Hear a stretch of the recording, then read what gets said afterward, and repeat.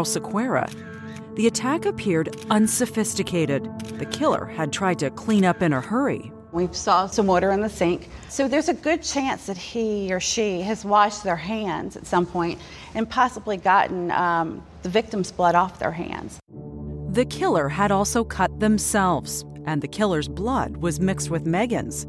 There was no shortage of physical evidence left behind. You've got your killer in DNA form. Yeah. Forensically. You just don't know who he is. We had his touch DNA, his blood DNA, his semen.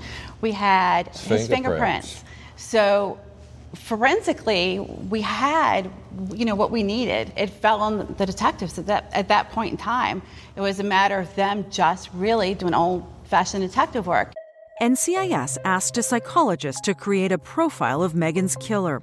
The profiler believed Megan's murderer was most likely a schoolmate or a member of the victim's social groups, which made sense because they now knew whoever left those footprints had been wearing Nike Air Force Ones. Air Force One was the hot shoe at the moment.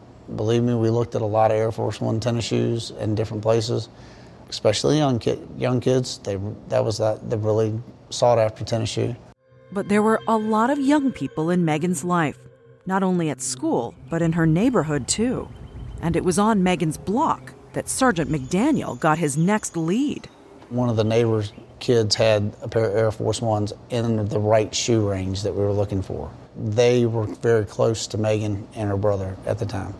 That neighborhood kid turned out to be the younger brother of one of Megan's close friends. Megan's parents were skeptical that he could be involved. I knew this kid, and he was harmless. He was kind of the younger of the group, but he always followed them around. He never came up on my radar, and they were like, well, the pattern's similar. It turned out that boy had been given the shoes by a couple of male relatives shortly after Megan's murder. Those relatives were older than the profile, but they had brushes with the law. The family members were known to be into criminal activity, and both of them fled the state right after it happened. So you thought maybe they were trying to dispose of the shoes by giving them to this boy? Right. The two relatives were picked up by U.S. Marshals on outstanding warrants and were about to be brought back to Virginia. What, if anything, did they know about Megan's murder? Coming up, someone else in the interrogation room. I made a mistake, Lord, and I'm sorry, Lord. Everything he was doing would make you believe that he was the one that killed her. When Dateline continues.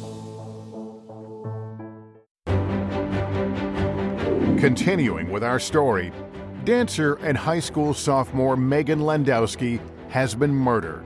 My daughter, she was bleeding to death. It was just so brutal, and she was all by herself. The main suspect, her stepfather's best friend. There's only one person we thought it could be, just one. But he was cleared by DNA evidence. He was your prime suspect, and there's no match. It's frustrating because what you think you have, you don't. What would it take to solve this case?